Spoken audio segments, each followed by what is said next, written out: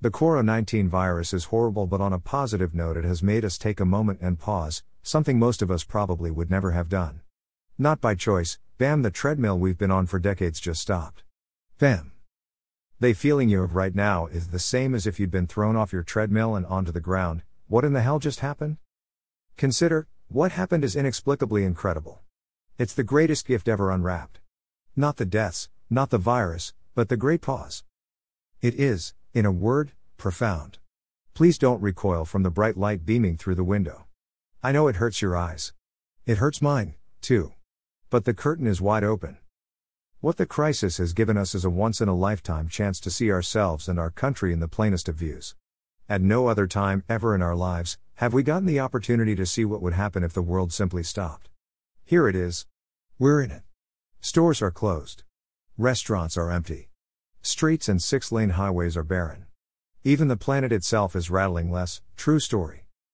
And because it is rarer than rare, it has brought to light all of the beautiful and painful truths of how we live.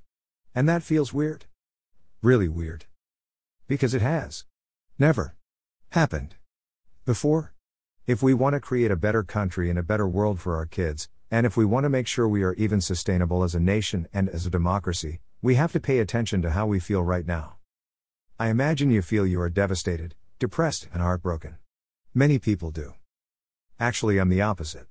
I've used this time to write, to explore, to research, and to find an inner peace not found in years. I've used the time to get closer to those I care deeply about, and we have done many projects together. I've taken this pause as an opportunity to grow emotionally, spiritually, and work on my physical self as well as mental self. Turn off the news. Connect with those limited people close by. Learn yourself. Love yourself. Take care of yourself. Reset your priorities, and when the treadmill starts again, don't let it run you. You are now the master of it. Slow your life to enjoy your life, and you will be a better person for it. We as a nation and a world will be better for it. Take the final few weeks of this pause, and you yourself pause and enjoy the moment. Pause, breath, relax, enjoy the moment. I'm Chris Edwards, Executive Operations Coach and author of 2 Hours Unplugged, Unplug and Reconnect, available on Amazon. https://www.amazon.com/mrchrisedwards/e/bo7rpcccwc/ref=ntt_dp_epoch_0